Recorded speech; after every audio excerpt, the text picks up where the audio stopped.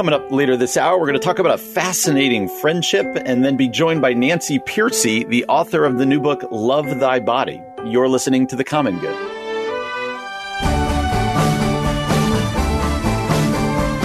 Happy Friday and welcome to The Common Good here on AM 1160, Hope for Your Life, alongside Ian Simpkins. My name is Brian Fromm. Really glad to have you joining us today. Ian, I am thrilled that it's Friday. It's beautiful out, but I have great regret about yesterday's show. I never asked you for the special holidays from yesterday. Like my favorite part of the show, we never did it. Maybe we'll double up today. All the angry voicemails we got over it, we have to appease the people. But I'm sure. But we're glad that you're joining us today on this Friday. As a reminder, everything we've talked about over the last week or today, you can find on our Facebook page, The Common Good Radio Show. That's The Common Good Radio Show. You can find us online at 1160hope.com. And you can get our podcast wherever it is you get your podcast. Subscribe, rate, and review. That really does help us and helps other people find the show as well. So we are grateful to those of you who do that. As we said, later this hour, we'll be talking to an author, Nancy Pearcey, author of a new book called Love Thy Body. But Ian, I was watching maybe the Today Show this morning, and heard something really interesting that maybe you knew or maybe you didn't, but I was surprised by this. And that was that Ruth Bader Ginsburg, Justice Ginsburg, is lying in state today at the Capitol building. And she is both the first woman and the first person of Jewish heritage to ever lie in state at the Capitol. That shocked me.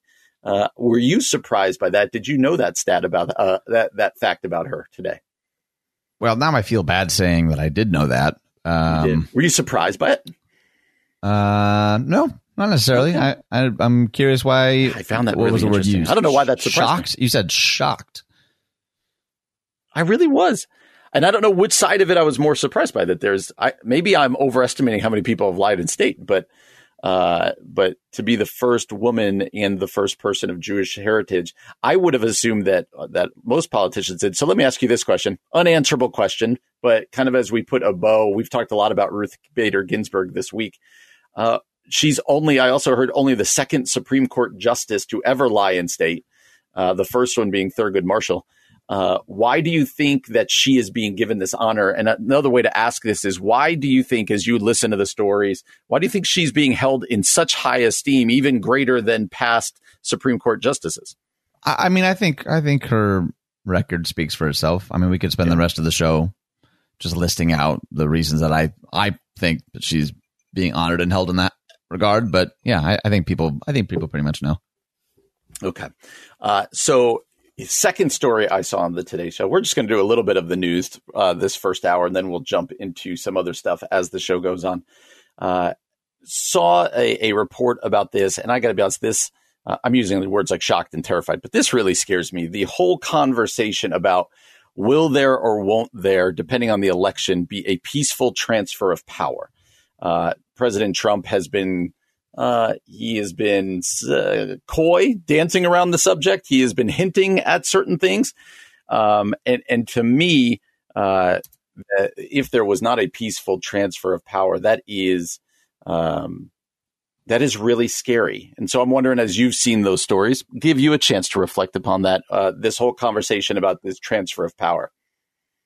I'm not as scared by it, to be honest. I think that he says what he wants to say. I think that honestly, you don't have to like it, but I think more often than not, he's being cheeky. He's trying to get a rise, and he does every time. So personally, I don't know that I totally understand. Like when you say stuff like, "Oh, this really scares me. This is really frightening." I'm always like, "Really? I don't know. I guess I don't take it nearly as seriously, maybe as some others, and maybe I need to." Yeah, we'll see. Yeah, I don't know. That one feels like a big deal to me. That one does. All right, I'm going to go a different direction here. I'm going to read to you a quote from one of our favorite pastors. Are you ready? One of our show pastors, Scott Saul. I was just reading the book, Jesus Outside the Lines, just right before we went on air. I was reading it for something, a group that I'm going to be meeting with. Let me just read you a line. Are you ready? Because every now and then Sure. you read a line on a book and you just go, oh, I got to underline that. That one I need to sit and think on. So you don't even know the line because I didn't even tell you we're going to read this one. But here we go. You ready? Here's what Scott Saul said, and I want you to answer. Do I think that's true? And if we, what difference does it make to our current climate? He says in his book, Jesus Outside the Lines, we should feel, quote, at home with people who share our faith, but not our politics, even more than we do with people who share our politics, but not our faith. That was a big line right there. I had to read that one a couple times. Do you agree with them? And I'd love to know why or why not. And what's he getting at here? Yeah, I've heard other authors make very similar claims for the last 15, 20 years. I think I probably believed it a lot more 10 or 15 years ago than I do now, to be honest. Is that right? Why? Yeah. I just think it feels like a bit of a straw man, to be honest. Like we know that there are vast differences all under the umbrella of Christian or evangelical. And to make a claim, to me, it and again, I tend to agree with, a lot of what Scott Saul says. But to say, I mean, if there was someone in your community, let's say hypothetically, who by their confession was a Bible believing Christ follower, however they defined it, but we're saying some really hateful things about a particular people group or about the rights people should or shouldn't have, to say like, well, I'm closer to that guy than the person that feels, more similarly to me with regards to human dignity. To me that could potentially lead to some dangerous places. Gotcha. All right, let me read you one more line. I'm enjoying this because this book, I've read it before. Interesting. This book was written way back in 2015. Oh, is that what you were flipping through? Oh, can you hear it right now? Oh my gosh. Here's what he says. Listen to this line, and we'll close with this one. He says, I'd love to know your reaction to this one. He says, the question then is not whether Jesus is on our side, but whether we are on his. All right, tell me your thoughts on that line from Scott Sauls. I mean, what did he say right before and right after that? I closed the book. To me, that's almost not helpful with no context, Well, let me find the context then. He said, Lord, are you for us? Oh, he's talking about the story out of the book of Joshua. And he says, this is the appropriate question, not only for politics and government, but also for every other concern. It may surprise us to know that there was political diversity among Jesus's disciples. And he says, the question then is not whether Jesus is on our side, but whether we are on his. So I think the point being, we try to mold Jesus often into, he believes all this that I already believe. And it's the old Anne Lamott line that I'll know that I've made an idol out of God, or I've made God in my own image if he hates all the same people that I hate. Yeah. So yeah. See, I might surprise you on this one. That one feels a bit like a straw man too, man. I think people know better now than to say they're like, oh, God's on my side. I mean, people still say that, but right. I think God on my side or I'm on God's in a lot of people's minds is the exact same thing. And you could flip it around. I think part of I even honestly think what Tony Evans said years ago, he said, Jesus didn't come to take sides. He came to take over. Like the very notion, and maybe this is a segment for a future time, the very notion that Jesus has a side might be part of what I take issue with that. Interesting. Okay. As I said, I'm rereading the book. I'd encourage people to read Jesus Outside the Lines by Scott Sauls. Like I said, it is a good book. I will say that. I like him and I like that book. Yeah. I was just reading, especially in our political climate right now, of all that's going on. It's a solid book. Coming up next, I want to talk about an article that Stetzer wrote at Christianity Today, specifically about a really unique friendship that has been in the news that I think we can all learn a lot from. That's coming up next here on The Common Good, AM 1160. Hope for your life. Welcome back to The Common Good, AM 1160, Hope for Your Life. Alongside Ian Simpkins, my name is Brian Fromm. We're grateful for you joining us on this Friday afternoon. It's much of this week. A lot of things in the news, and we have been discussing the life of Ruth Bader Ginsburg as she passed away a week ago today. As we said in the first hour, she is lying in state. Her body is lying in state in the Capitol today after being in the Supreme Court for the last couple days. And to understand one of the aspects of Ruth Bader Ginsburg's life, I think, is so fascinating. And it's this. And then we're going to look at a Christianity Today article written by Andrew McDonald. That is one of Ruth Bader Ginsburg's best friends, especially on the court over the years, was Antonin Scalia.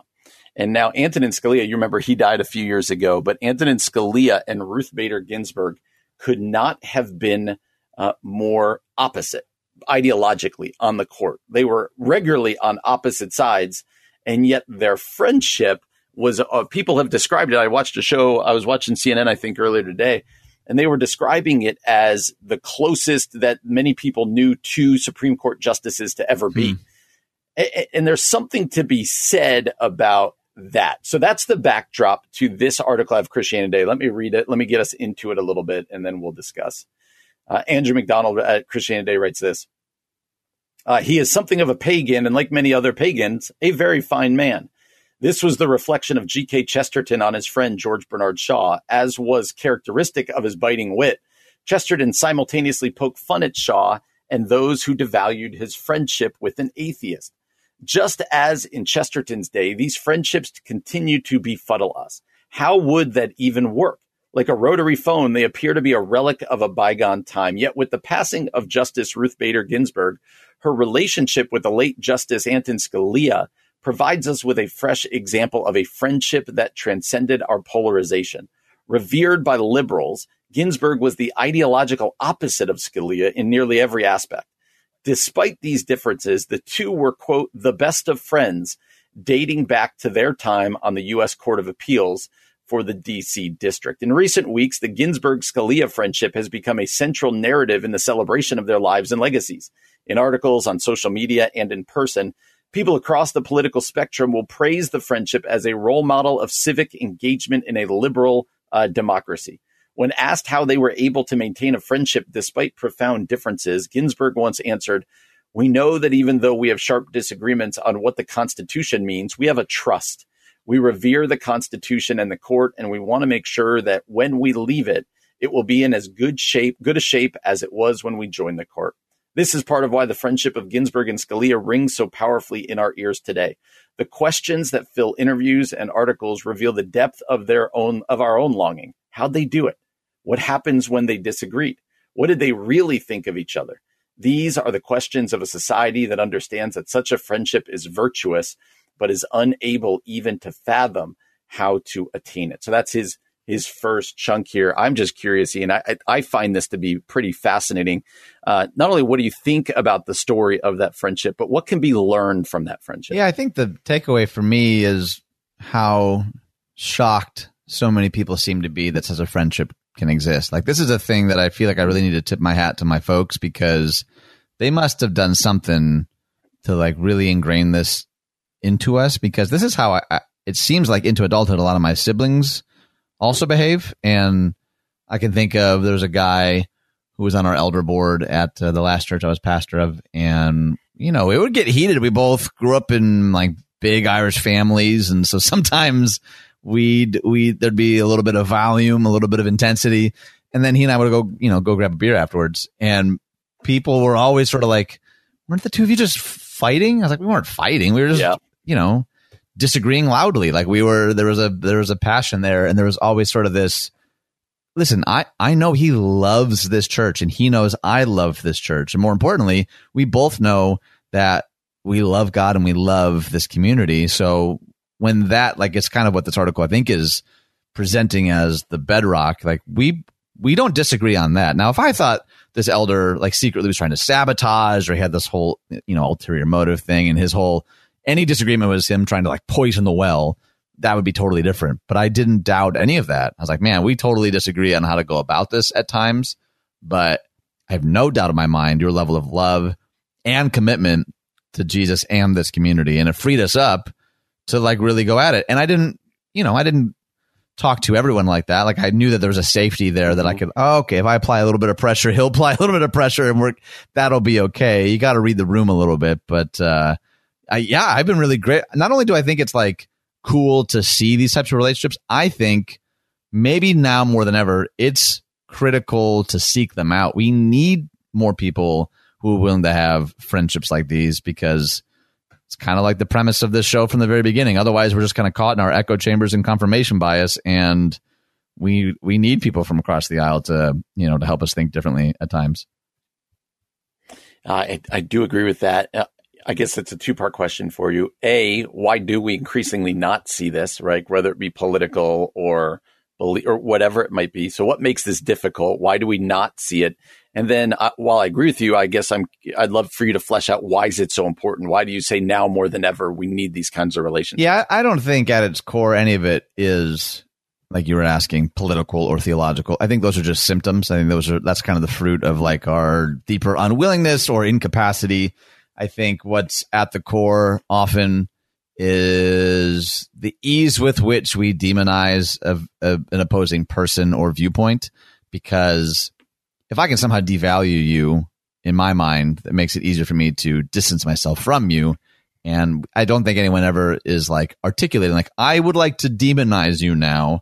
But I think with an increasingly digital social construct that a lot of us, even before pandemic, were pretty accustomed to, that also does something to our capacity to see like the sacred dignity in each person. We can know that, but it's totally different to like live it out at a coffee shop or in a board meeting than it is behind an email or a Facebook post. And I think because of that, because we seem, and we've talked about this a fair deal, I think a lot of what we're seeing in media, a lot of what's happening in our politics is not accidentally driving us further and further apart. I think it's in a lot of ways part of the strategy. So to counteract some of that, we're not going to passively find ourselves with these like rich diversity of friendships. Like it has to be something, it's going to be some swimming upstream to really, I think, to like make meaningful connections like that. Yeah. And you touched on a bunch of these, but McDonald near the end says, in my own experience, the cultivation of relationships that transcend disagreement begin with extending 3 specific graces. And you about nailed all 3 of these. He says empathy, dignity, and forgiveness. And that as we live these out, and he closes the article this way, he says, saturated with polarization, tribalism, power, and selfishness, we are habituated to believe the lie that the highest good is to win. Scalia's son recently tweeted a story about how his father would buy roses for Ginsburg for her birthday. Seeing him with the roses, Judge Jeffrey Sutton once asked, so what good have all these roses done for you? Name one 5-4 case of any significance where you got Justice Ginsburg's vote. Scalia replied, some things are more important than votes. Few knew the power of the Supreme Court more than Scalia, but he recognized that Ginsburg was greater than her vote. For Christians, when we encounter disagreement in our society or in the church, we need to remember that the image bearer is more important than our differences. And so I think that's a great article, something great to learn from them as we continue to remember Justice Ginsburg. That article is up at our Facebook page from Christianity Today. Well, coming up next, we're going to be joined by author Nancy Pearcey. She's the author of the book, Love Thy Body, answering hard questions about life and sexuality. That's coming up next here on The Common Good, AM 1160.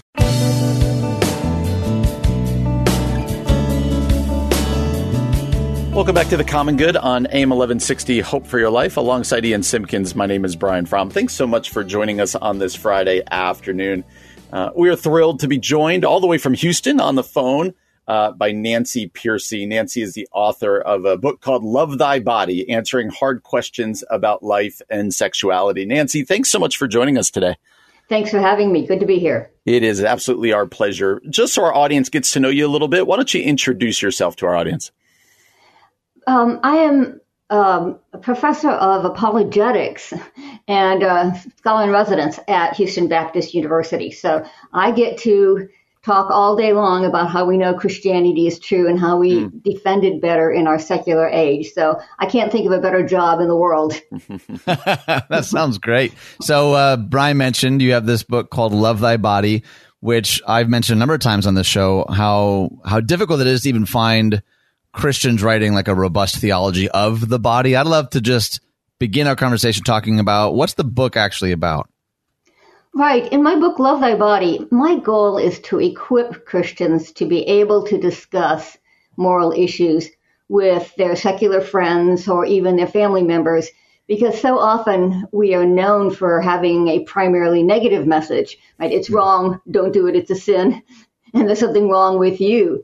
And so in Love Thy Body, I give people the tools to craft a positive message and to show that the Christian ethic is actually based on a high view of the body. We tend to think that Christians say the body's not important, all that matters is the soul. Well, it turns out that if you compare the Christian view with the secular view, Christians have a much higher a view of the value and significance and dignity and meaning of the human body. And that's what we need to get across to people when we discuss these issues.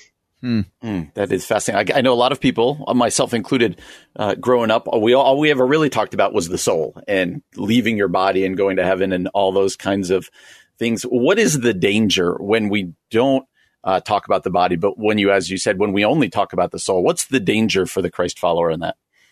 The danger is our message doesn't get through. It's not a fully biblical message. Let's take one of the issues as an example that I discuss in the book. Like the cutting edge issue today is transgenderism.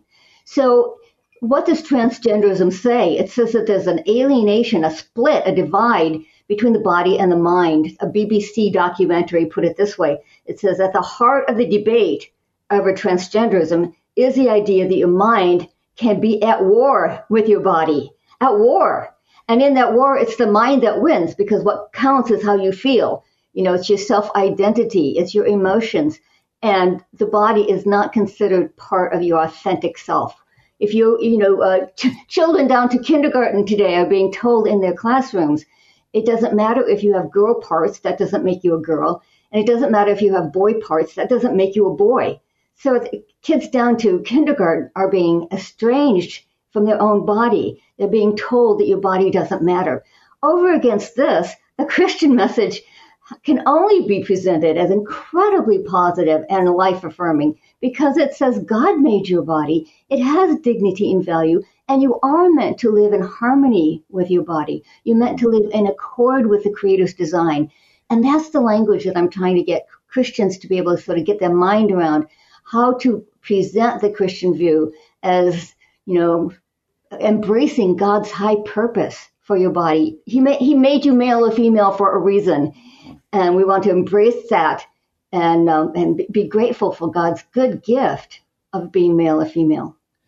So we've talked about this a fair number of times on the show in the last year and a half, and I know that Christians disagree on this and 1,000 other issues. I know that J.K. Rowling has recently been in the news a lot because of some of her positions on that very topic. I'd love to know maybe what's some of the opposition that you've received to that perspective, and how do you sort of answer or navigate some of the pushback? Well, the good news, I'll give you the good news first, is that even secular people are starting to see this. There was a 14-year-old girl who had lived as a trans boy. She lived as a trans boy for 3 years, from age 11, and then recovered her identity as a girl at age 14. And she says the turning point came when I realized it's not conversion therapy to learn to love your body. And this was, by the way, this interview came out after my book, so it's not in the book, but it would have been a great interview for a book titled Love Thy Body. So you're starting to see some, even secular people starting to say that the transgender movement rests on body hatred. That's a term you're starting to see now. It rests on body hatred. And so what Christians should be responding is, why accept such an extreme devaluation of the body? A Christian ethic says we want to live in harmony with our body. We want to live in accord with the Creator's design. And so if you put it in those positive terms, you don't get the same kind of negative feedback. You're starting to get more positive feedback because they're getting it. They're getting the fact that you're not just judging them. You're trying to help them to have a higher view of their own body. Yeah. How does all that you're talking about here and this theology of the body affect, say, something that's always in the news like abortion, say, for abortion? How does this conversation influence and kind of form an answer for that? Yes. Abortion also rests, in terms of the secular ethic, abortion rests on a divided view of, the mind and the body. So most professional bioethicists today agree that life begins at conception. The evidence from science, from DNA and genetics, is just too strong to deny it. So how do they defend abortion then, if life begins at conception? Well, what they'll say is, well, yes, of course, the fetus is human, biologically, genetically, chromosomally, physiologically. We have to admit the fetus is human. But then they'll say, it doesn't become a person until it develops a certain level of cognitive functioning, a certain level of self-awareness. And so you see how it's the same divide. That's basically saying as long as the fetus is still human, or merely human, as they would put it, it can be killed for any reason or no reason. It can be, it's basically just a disposable piece of matter. It can be used for research and experiments. It can be picked through for sellable body parts, as Planned Parenthood does, and then tossed out with the other medical waste. And that's the exact word they use in technical articles on the subject. They call it medical waste. So just being human, biologically human, is no longer enough for human rights.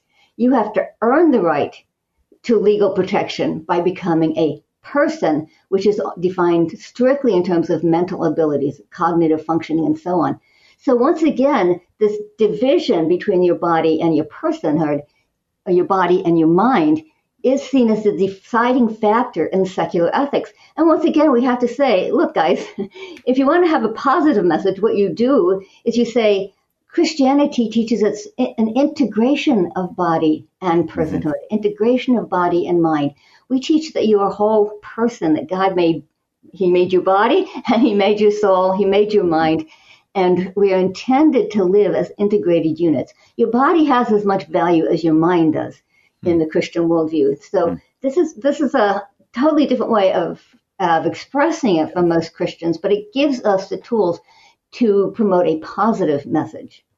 And I'd love to just give you, with the minute we have left, an opportunity to expand on that a little bit, because I know that for a lot of Christians, the notion of a theology of the body at all is a foreign concept. I remember hearing a quote from George MacDonald years ago. He says, "You don't have a soul, you are a soul, you have a body." And it made this very almost dismissive, you just have a body, it's on loan, you don't worry about it because the soul is the thing that really matters. Why do you think it's so rare for evangelicals in the West to actually have a robust theology of the body?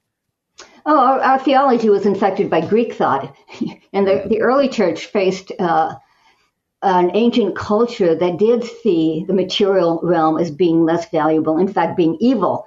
The material world was the realm of death, decay, and destruction.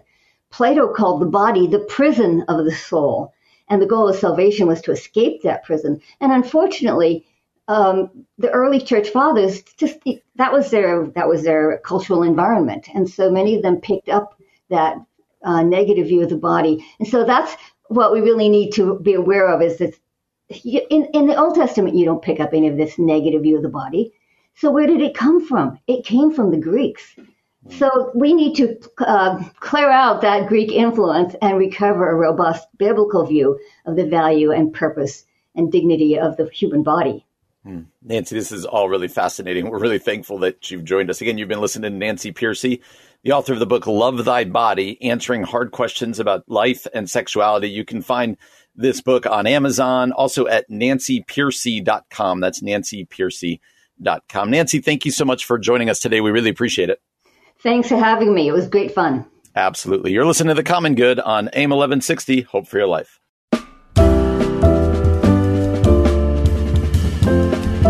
Welcome back to The Common Good, AM 1160, Hope for Your Life, alongside Ian Simpkins. My name is Brian Fromm. Thanks for joining us again today.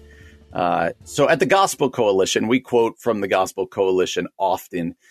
There's an article here that I wanted us to jump into, written by Jason Thacker.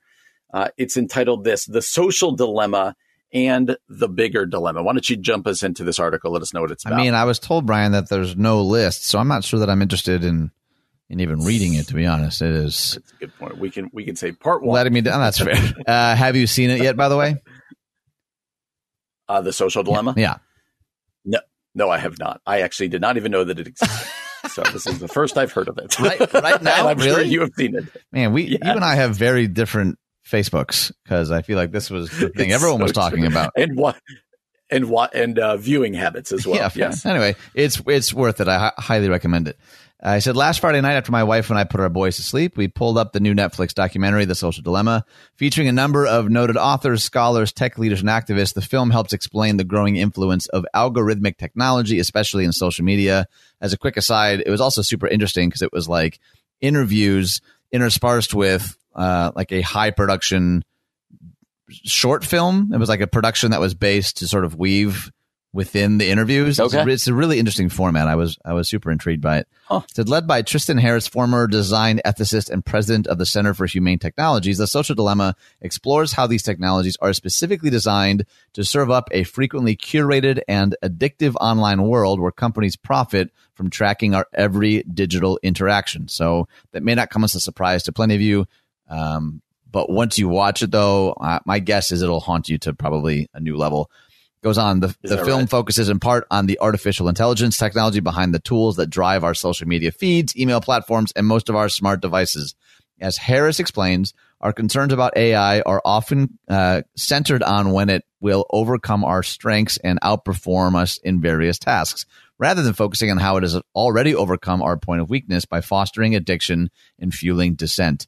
Many of these systems control what you see in your social media feed, when you receive notifications, and even what you type, all in order to modify your behavior, whether in what you buy or what you watch, which, as a quick aside, is why all of my notifications have been off for a long time.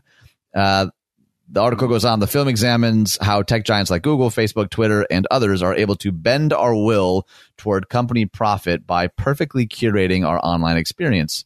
This curation, in turn, creates social bubbles that wreak havoc on our mental health and social fabric, amplifying things like anxiety and group polarization. We were just talking about this earlier in the show. Harvard professor Shoshana Zuboff, featured prominently in the film, surveys the negative social effects of algorithmic technology in her recent book, The Age of Surveillance Capitalism. She aptly states that some of the most fundamental ethical questions of this new smart economy are who decides what we are exposed to, who decides these things, and to what end such decisions are made. The Social Dilemma is a needed wake-up call to the power and influence of algorithmic technology. It's a film Christians should watch and engage simply because these tools are already shaping us profoundly, and in many cases, forming Christians in decidedly un-Christian ways. But in a bit of a subtle irony, the filmmakers actually rely on these same tools to spread the word about the film through social media and even the Netflix recommendation engine. I'll stop there. Does any of what I just shared with you surprise you? Or is this sort of like, because we've been doing this show, you're like, yeah, I already knew all that? That's right.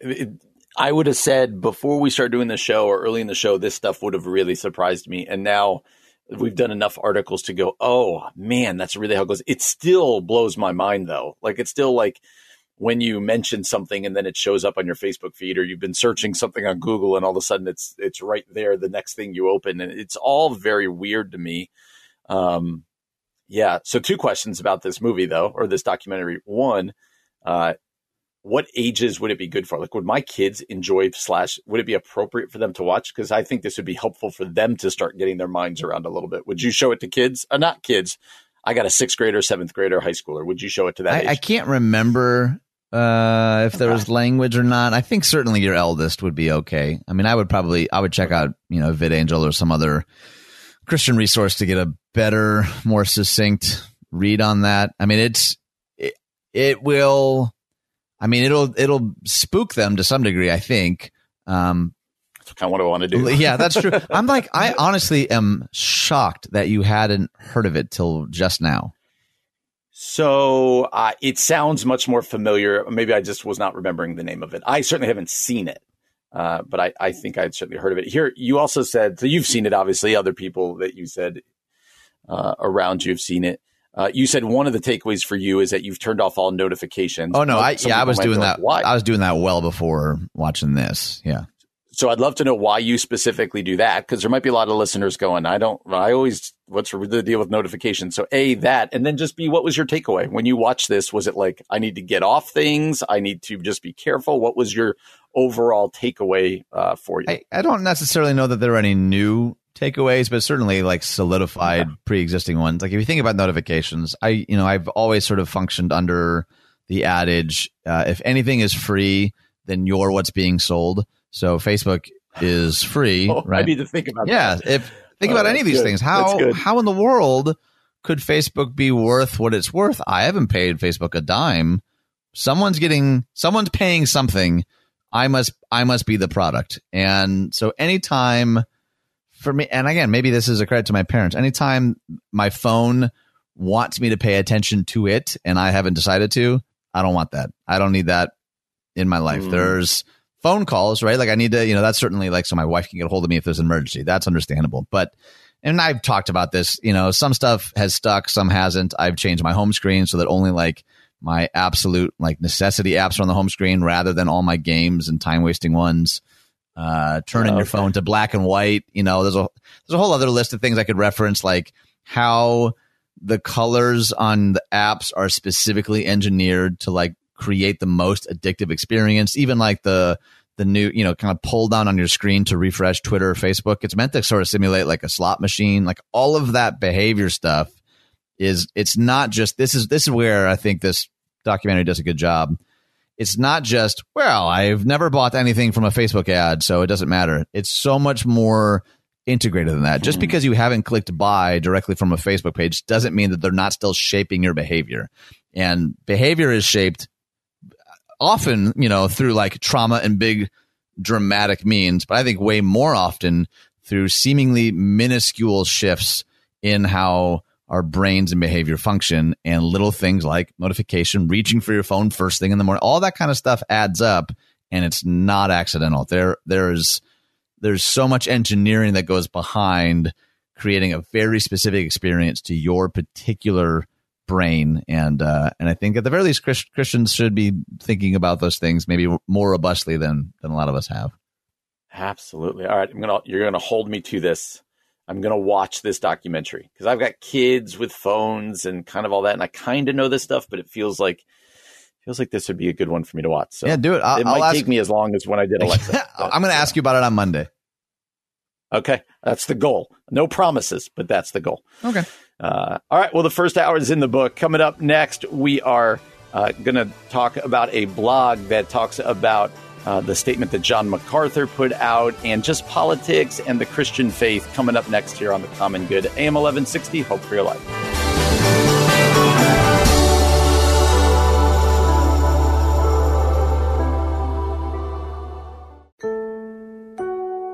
Coming up this hour, we're going to talk about John MacArthur. We're going to talk about how to best help somebody in grief. And then we're going to end the show by hearing from Scott Sauls. You're listening to The Common Good.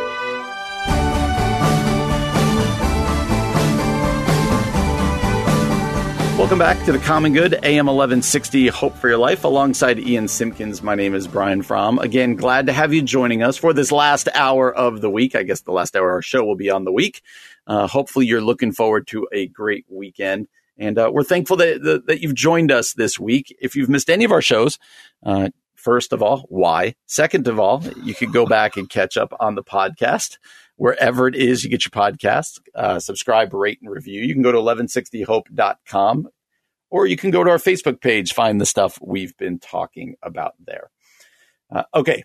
At this site called The Front Porch, thefrontporch.org, a guy by the name of Victor Scholar wrote this: Politics and the Christian Faith, Thoughts on John MacArthur's Statement. So let me read a little bit of this, get us into it.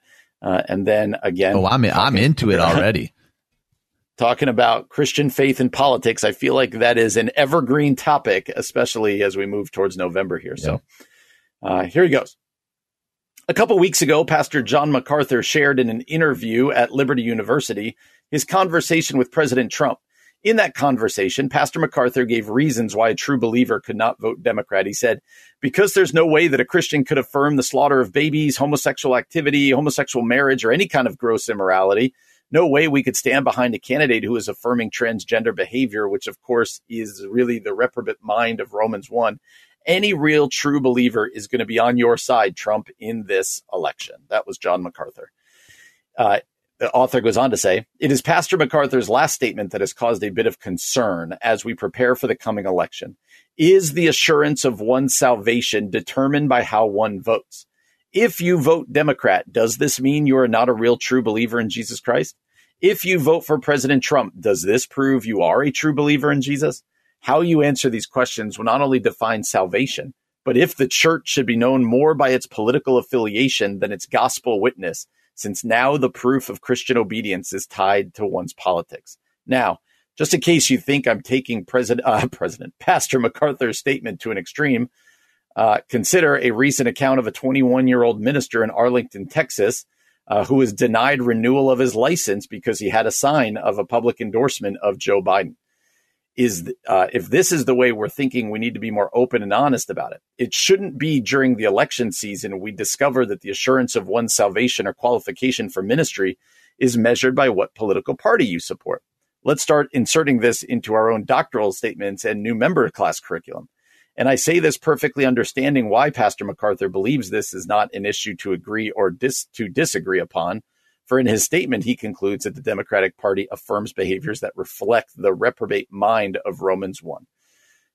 He goes on to say, let me skip ahead. He says, if there was one political party in America that fits the description of support for these behaviors of Romans 1, we would have to say it's the Democratic Party. But does that automatically mean that the Republican Party is the party for the Christian? So an opinion piece, so lots of opinion in here. But Ian, we've touched on this, but MacArthur has said it, Jeffress has said it, Jack Graham has said it, Franklin Graham has said it, that to be a Christian, there is only one way you could possibly vote. And we all know that you and I both do not agree with that statement, but I want to again discuss why is that dangerous? That's what this article is about. And I just love your take again as to why those sort of statements are either reckless or altogether just dangerous. I don't even know that I want to say again. I'm like tired of saying it, to be honest. What new spin would you give to it? How could we say it in a way that we haven't said it yet? Like, what I appreciate about this blog is he does say, hey, I actually understand what he's getting at here with Romans 1, and based on my hermeneutic and exegesis, like, it does seem like, all right, that does seem to best fit the Democratic Party. However, does that automatically mean that the Republican Party is the party for the Christian? Which I suppose for a lot of people is the billion-dollar question. I don't even know if it's the right question. It'll be interesting to see how he continues in this article. But the notion, how do I say this? I understand that people feel very, very strongly about this, and we read that blog by Ron Sider and David French. These are conservative evangelical men. I don't know if maybe Ron Sider would necessarily be, but it is interesting how people who are thinking through these things robustly with, pretty objective, profound theological training or political training, for us to even share something like that on our Facebook page. Sometimes the feedback is like, oh, that's interesting. That's an interesting take. Other times it's like, oh, so you're fine with the murder of babies? You're like, who said that? Why do we have to jump 17 steps ahead? But maybe the reason that we do is because that's for some people, the only logical trajectory that, one could even imagine. Not to mention that, like 8 years under President Obama, abortion in this country went down, as best I can tell. Like, there's other aspects to this. Skye Jethani caught a bunch of heat for his Twitter thread a couple days ago. So there's a lot of angst around it in general, which is part of why I think it's dangerous to in any way marry Jesus with the political party or the church with red or blue. I'm that to me makes me skeptical at the very, very least. And I think actually Jesus and Paul and Peter have some specific warnings against that kind of behavior, even though this was obviously before, Democrats or Republicans were a thing. So that's kind of a long-winded non-answer. I don't know what to add to that. No, it's a good answer. And like you asked at the beginning, what new take? I don't have a new take. I guess what worries me is I'm hearing this sort of sentiment around people online and in person in my circles of Christ followers increasingly as we are marched towards election day. I don't feel like this is a sentiment that is decreasing. In my world, at least, it feels like it's increasing. That how we vote coming up here on November 3rd or whatever the date may be is an indication as to the vitality of our faith and whether we are actually believers or not. And I just think that's really dangerous. Let me, you were mentioning this ends well. Let me read the rest of this at the end. It goes for a long time. Romans 1, he talks a lot about it. I'd like to read the last part of this. Okay. He says, my reasons for writing this article was not to provide a solution on how one should vote, but to awaken us to a dilemma. When you place your vote for the support of a candidate, you may reason that you're not voting in support of the person's behavior, but his policies. But realize when you cast your vote, it will only be interpreted one way. You support this candidate, period. Right. Yes, no party is perfect, but also no party is Christian. When you vote, you're essentially supporting which pagan you believe will bring some good to society. So voting is a common grace, not a promotion of the Christian faith. There's a difference. Therefore, there is no such thing as a Christian vote, but a Christian who votes. In other words, you vote as one who professes Christ. But your vote itself doesn't represent the kingdom of God. It doesn't advance the gospel of Christ. It merely affirms your earthly citizenship. You are a Christian who votes, just like you are a Christian who plays a sport or a Christian who watches a movie. Your involvement in these activities are not kingdom activities, but Christian liberties we enjoy in this life. The only agenda of God's kingdom that we are commanded to advance is the gospel. And then he's going to keep going. It's a great blog. And a lot of you might disagree with parts or all of this, and that's why we want to bring it up. I have some thoughts about what you just read, for sure. Yeah. And I'd love to hear those thoughts from some of you out there at our Facebook page, The Common Good Radio Show. We'll put this up. It's from The Front Porch, an author by the name of Victor Scholar called Politics and the Christian Faith. That is up at our Facebook page. Well, coming up next, Pastor Ron Smedley, the executive director of Mission Recovery, is going to join us. We're excited for that conversation next year on The Common Good, AM 1160, Hope for Your Life.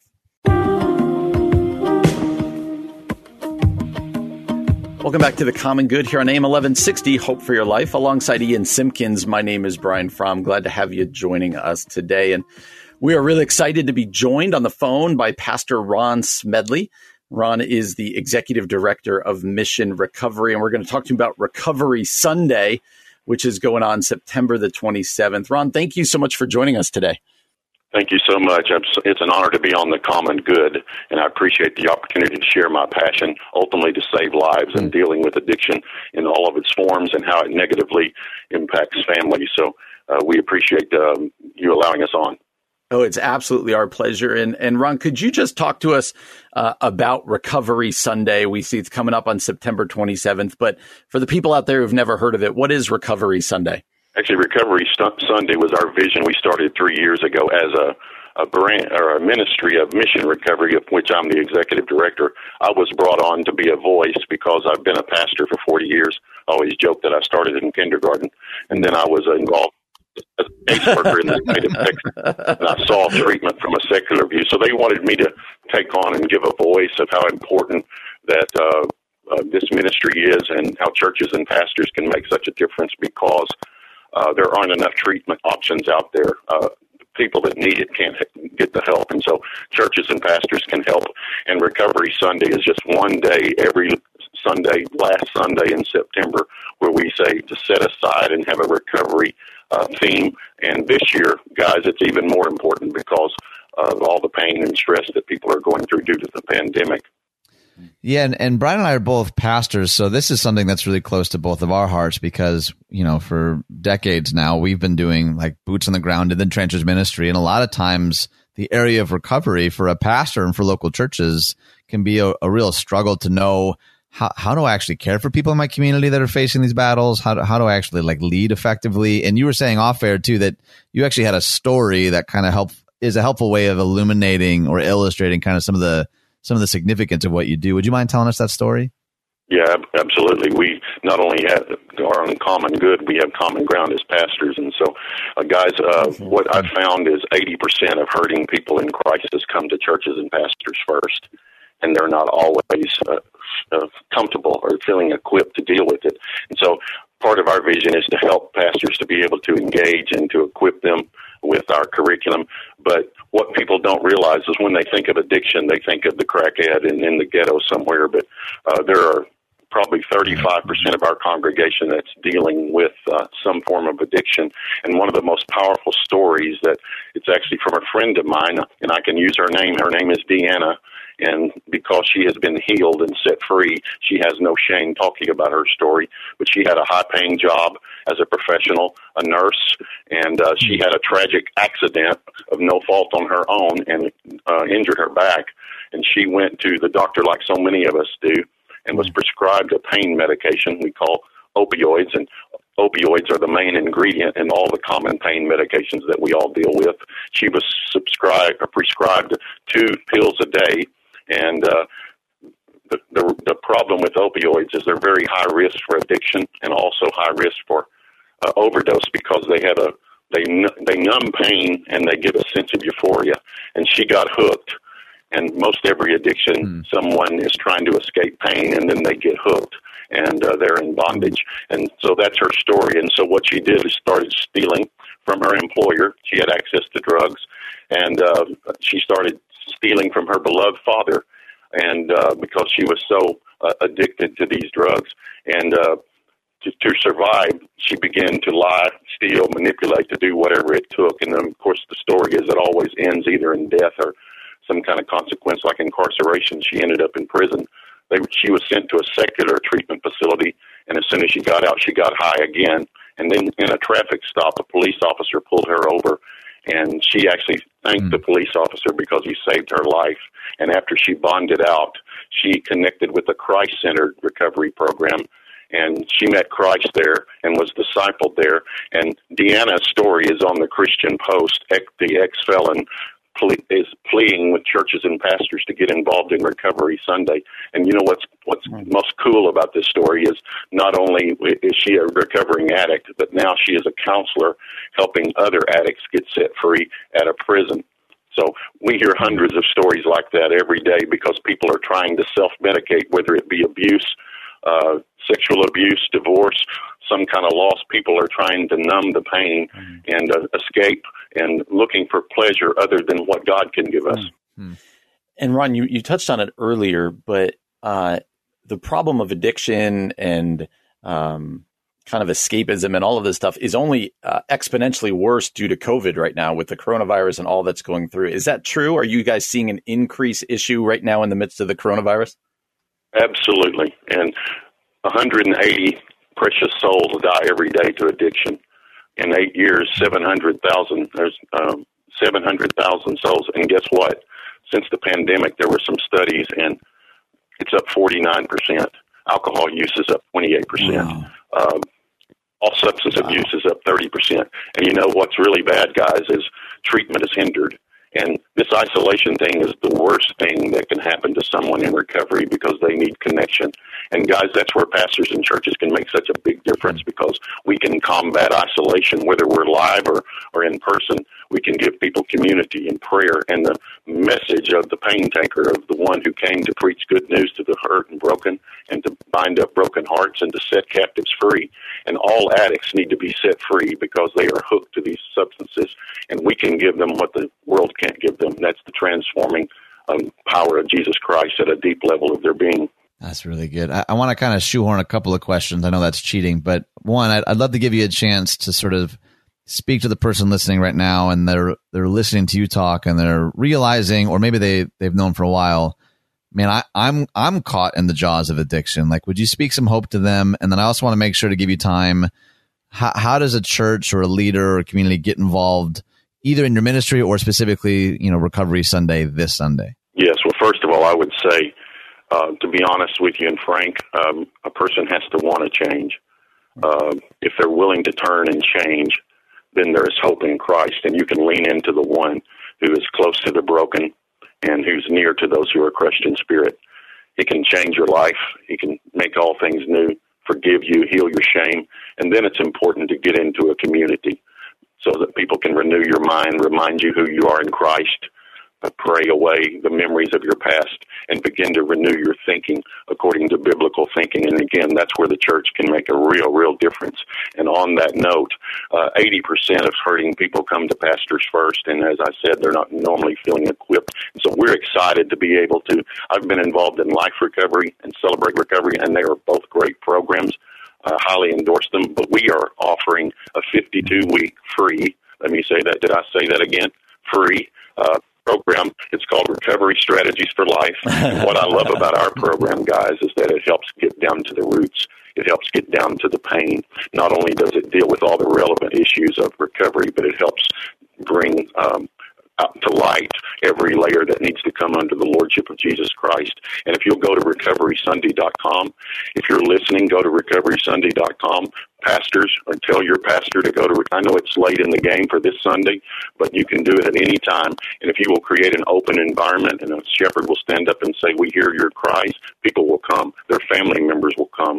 They're looking for hope. So we hope you'll partner with us. There's videos, 30-minute videos, PDF workbooks that every pastor, the stats would say 30 to 35% of every congregation has someone struggling with some form of addiction. And it's a way to make a difference. And I know it's your guys' heart, too. It's also a way to evangelize the world, and the community will come if they have a place where they can receive answers and hope and prayer. Pastor Ron Smedley, Executive Director of Mission Recovery. Ron, this is such a great thing that you're doing, and we'd encourage people to go to recoverysunday.com. That's recoverysunday.com. And as Ron said, all sorts of resources and descriptions there. Ron, we really do appreciate having you on the show. Thanks so much for joining us today. Thank you so much, guys, for the opportunity, and you're in our prayers, and may God heal our land. Yeah, absolutely. We appreciate it, too. You're listening to The Common Good, AM 1160, Hope for Your Life. Welcome back to The Common Good, AM 1160, Hope for Your Life, alongside Ian Simpkins. My name is Brian Fromm. Mel Lorenz, who I believe was the pastor at Elmbrook up outside of Milwaukee, he wrote this, and I just found this to be just a deep article. It says, at Relevant Magazine, when it comes to grief, answers won't fix everything. He says, mystery is part of life and part of faith, not mystery as riddle or puzzle, which suggests someone holding us in ignorance for a while or playing games with us. The other meaning of mystery is realities that are so large, so complex, and so high that our limited minds cannot comprehend them. Mystery as ineffability. Truths too great to be described in words. He says this is one of the ironies of writing. We try to make pathways with words, all the while knowing that if we're doing it right, we'll keep coming to that cloudy cliff edge beyond which words cannot go. He's then going to go on to tell the story of his daughter, Eva, his only daughter, who died unexpectedly at the age of 30. And he goes on to say, there is birth and there is rebirth and there is final birth into the arms of God. All of it a mystery. I don't mind not understanding how a human being can be formed in the womb by the knitting of God, and I don't mind not comprehending eternity. Eva always told me she kind of freaked out when thinking about eternity, and I affirmed her honesty. It showed how smart she really was. It is the wisest people whose breath is taken away by the great mysteries of God. It's okay to feel intimidated by mystery at the same time that it rouses you. He says, lately I've been thinking about something I frequently hear from people who have lost their child. They say, it's like a part of you dies. I'm finding that is true. But I used to think that referred to the searing pain that this kind of loss or missing that kid you used to talk to and eat supper with. But it says, though, a part of you has died. For almost 30 years, we'd been together, and then one is gone. And so he's going to go on to talk about what he has found to be comforting in this. All right. So let me jump down here. He says, if we can accept mystery, we can find comfort that is larger than our rational assurances. When we face great loss, we need that. We need to give up the need to fully understand. We need the liberty that comes from accepting mystery. If the only way we feel safe is with what we can comprehend, then we'll never feel as safe as we might. Mystery moors us to realities that exceed our comprehension. Looking to and respecting the mystery of God is not like standing on a cloud, but on bedrock. How a 19-year-old could get that is beyond me. Oh, that's something his daughter said. Perhaps a supernatural gift years before hard times set in. See, the book of Job in the Old Testament is hard to read. The story of a man for whom the worst is worse than for anyone I have known, including the loss of all of his children, his health, his reputation. The story confronts us with all the great questions of suffering and loss. We read along in the book, looking for the answers to those questions. We chafe at the insulting answers Job's friends offer him. God enters the story at the end and offers to Job not answers, but himself. Is that adequate? Well, we can think of it this way. When we face great loss, the worst of the worst, will answers to our questions make us feel better? They will not. Answers will not fill the void. They do not replace the person. The hole in our life is still there. So God gives Job and us not an answer to pain, but himself. Job clung to God and he survived. We can too. This is adapted from his book, A Chronicle of Grief. Ian, as I was just reading that today, I was just in my mind going, there's people out there who kind of need to hear that good news, that word of comfort, probably out there dealing with loss that I or we can't comprehend. I wonder what you thought of Mel Lorenz's words there, particularly about where in the midst of just depth and deep pain, where there can be comfort even in the midst of that. Well, first, before I forget, it's pretty timely that you chose this article. So John and Jenna Perrine, they've both been on the show separately. John just launched something called the Burning Word Podcast. You can learn more at burningwordpodcast.com. They just launched today an episode that they did together, actually, in their final concluding episode or series on Job. So really? If you want to hear a pastor and a therapist who are also married talk about the experience of Job, a lot of what you're talking about here, actually, in this article, and it's brilliant. It's really, really good.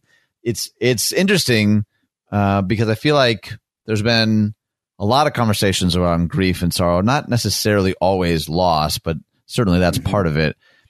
And I think what's true cosmically is also true interpersonally. Like the notion that answers, and I'll admit that's often what I'm praying for. That's my knee jerk. It's like, give me some answers to this, but kind of what this article is talking about. Like answers don't actually fill the void the way that we think that we do. So rather than answers, God gives himself. He gives his presence. I think there's a very real one-to-one challenge for us interpersonally as well, because so often when someone else is suffering, when someone else is facing grief, the temptation for us is like, give him answers, or, and that comes from a good place. Like, here's a verse that was meaningful for me, or, oh, like I saw this quote, hope it, lessens the pain, which again, often those motives are great. But I think, and in a pandemic, this is obviously tricky, but one of the things I used to say was that platitudes can't hold a flame to presence. Like we're drawn to sanctimonies and truisms that might actually be 100% true, but sometimes if you've ever been on the receiving end, like if you've ever walked through serious grief, my guess is what you found most meaningful was just like the presence of people who weren't trying to like make it go away. One of the other phrases that we've mentioned on the show before is that you don't move on from grief, you move forward with it. And I think making that distinction is really helpful. And so if this isn't something just to be cured of, but probably something you're going to carry to varying degrees the rest of your life, how do we actually communicate to each other that we're in it for the long haul with them? And how does God do that? And this idea that wanting answers isn't in and of itself bad, but I think asking for the deeper thing, meaning God's presence, the presence of people, I think that's actually just how we're hardwired anyway. Yeah. I don't even know that that's a theological statement, but it is interesting how quickly we forget that and jump to wanting to prescribe some sort of solution, Absolutely. I remember when there was a time earlier in our marriage, my wife and I were going through some loss. And I remember of all the phone calls and stuff that we got, the one that was the most comforting was the person who called, and a friend who called, someone close to me who called and said, I have no idea what to say right now, but just want you to know I'm praying for you. I love you. I'm here for you. Yeah, right. And I was like, that's all I needed to hear right now, man. That was it right 100%. there. But it's so hard. As you said, silence and presence can be awkward. It can be difficult. We want to provide answers because we generally want to provide comfort. Right. And I found this to be a really helpful article from a pastor who is dealing with this pain on a daily basis. And so it's going to be up on our Facebook page from Relevant Magazine. When it comes to grief, answers won't fix everything. Hopefully that's helpful for some specific people out there who need to hear it today. Well, coming up next, we're going to close out the show. We're going to close out the week with one more blog post from our friend Scott Sauls. We're going to do that next year on the Common Good, AM 1160.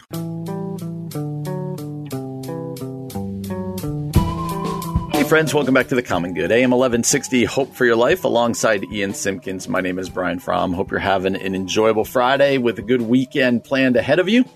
If you're looking for something to do this weekend, I can tell you there's a good podcast to listen to while you're doing yard work or out for a run or whatever else. Yep, that's ours. You can go subscribe, rate, review, hear any of the shows you may have missed during the course of the week.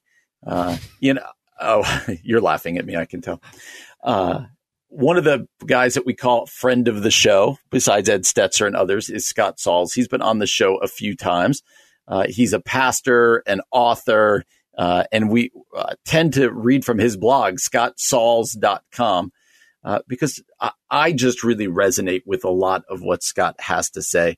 And so I wanted to end the show with another blog post of his. Love for you to read it for us, or at least parts of it. It's called this, Jesus and Performance Fatigue. Why don't you go ahead and tackle it? Well, it begins with a Fiddler on the Roof reference, so I'm already all in because I love Fiddler on the Roof. So it says in the classic play, Fiddler on the Roof, a husband and his wife have two daughters who have both fallen in love. The husband, noticing how happy the daughters are, turns to his wife and asks her, "Do you love me?"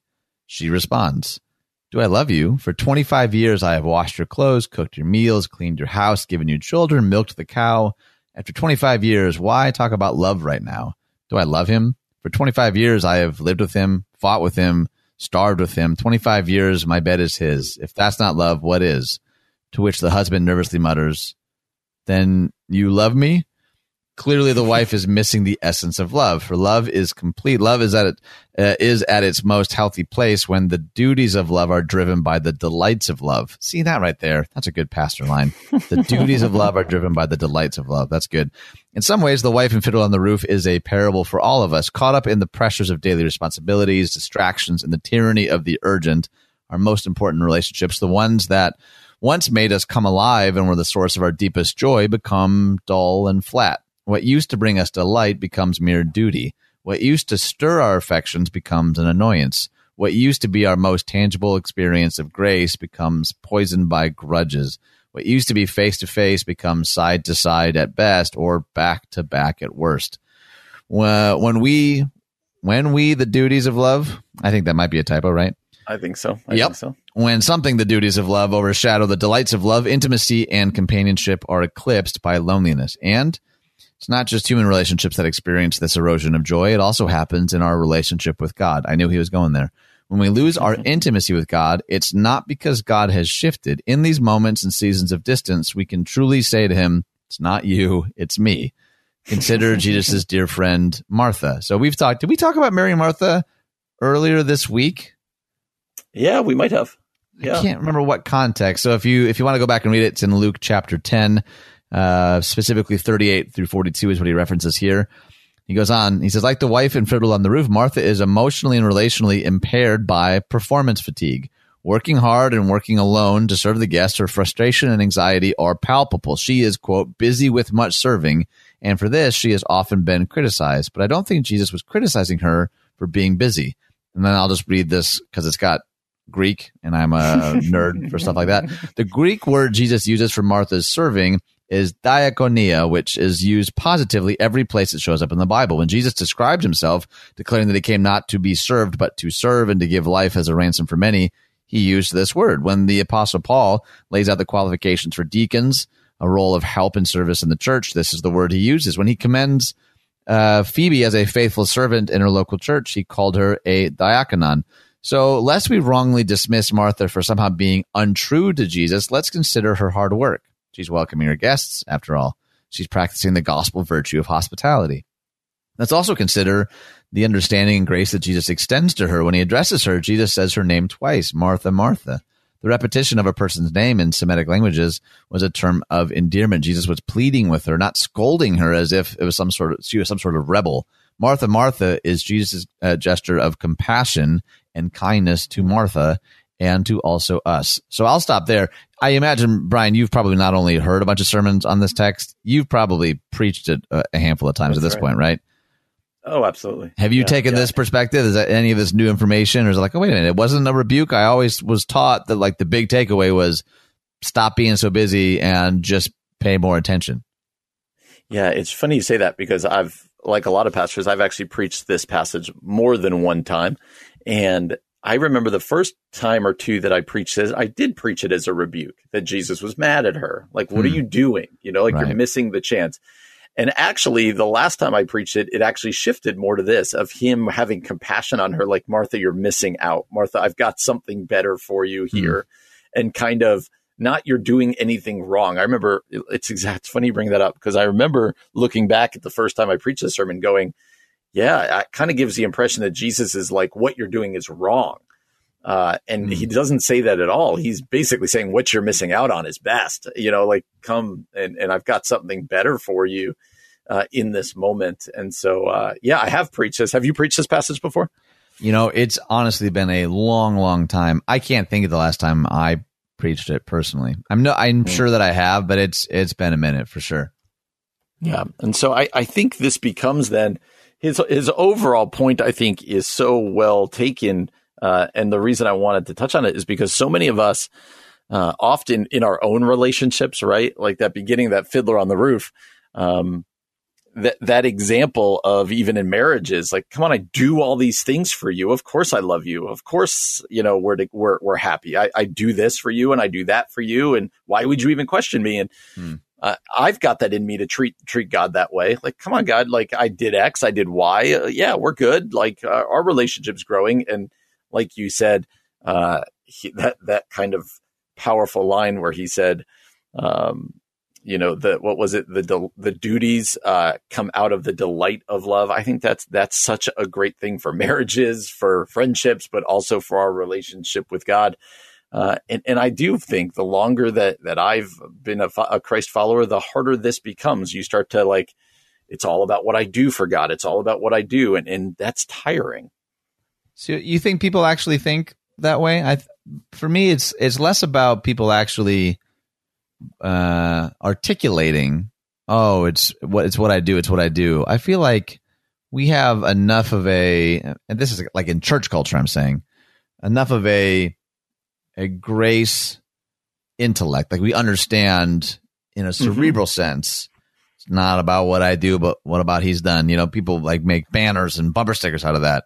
That's right. For me, where I think the disconnect is we know these things as mantras, but they haven't necessarily like permeated our soul. 100%. Like we know better than to say it's all about works. I don't find that people are actually saying that. I think that people are actually saying the right things, but then you actually look at your own life, your own inability to rest, to be still, you know, like what you can't rest from, you're a slave to. Like that's enslaving you. It doesn't have to be work. Workaholism is the easy, you know, sort of scapegoat, but it could be anything. And intimacy with Jesus has to precede ministry for Jesus. And I think we often kind of get that backwards. Yeah, I think you're 100% right that rarely would any of us get up and preach, say, and be like, oh, it's all about what you can do for him. You know, it's all about performance. We know better. Right. But what we say or what we've read or what we think, what we can articulate becomes very different from how we actually live day to day. And that's the disconnect that can become very tiring as well. Yeah, I totally agree. We put this up at our Facebook page. This is our old friend Scott Sauls from his blog. Give it a read. In fact, he ends, this is also the word from God for us. Let's end the week this way. Come to me, all you who are weary and burdened, Jesus said, and I will give you rest. And Scott says, let's go find rest at his feet then, shall we? Just a great invitation. So go give this blog. It's a lot longer than what we gave it. Go give it a read on our Facebook page, The Common Good Radio Show. Well, the weekend is upon us. We hope that you've got big plans coming up. And we are glad that you've joined us. Glad that you joined us today or at all during the week. If you missed any of the shows, any of the interviews, go find it at our podcast, wherever it is you get your podcast. Well, have a great weekend. We'll be back with you on Monday from 4 until 6. For Ian Simpkins, my name is Brian Fromm. You've been listening to The Common Good, AM 1160. Hope for your life.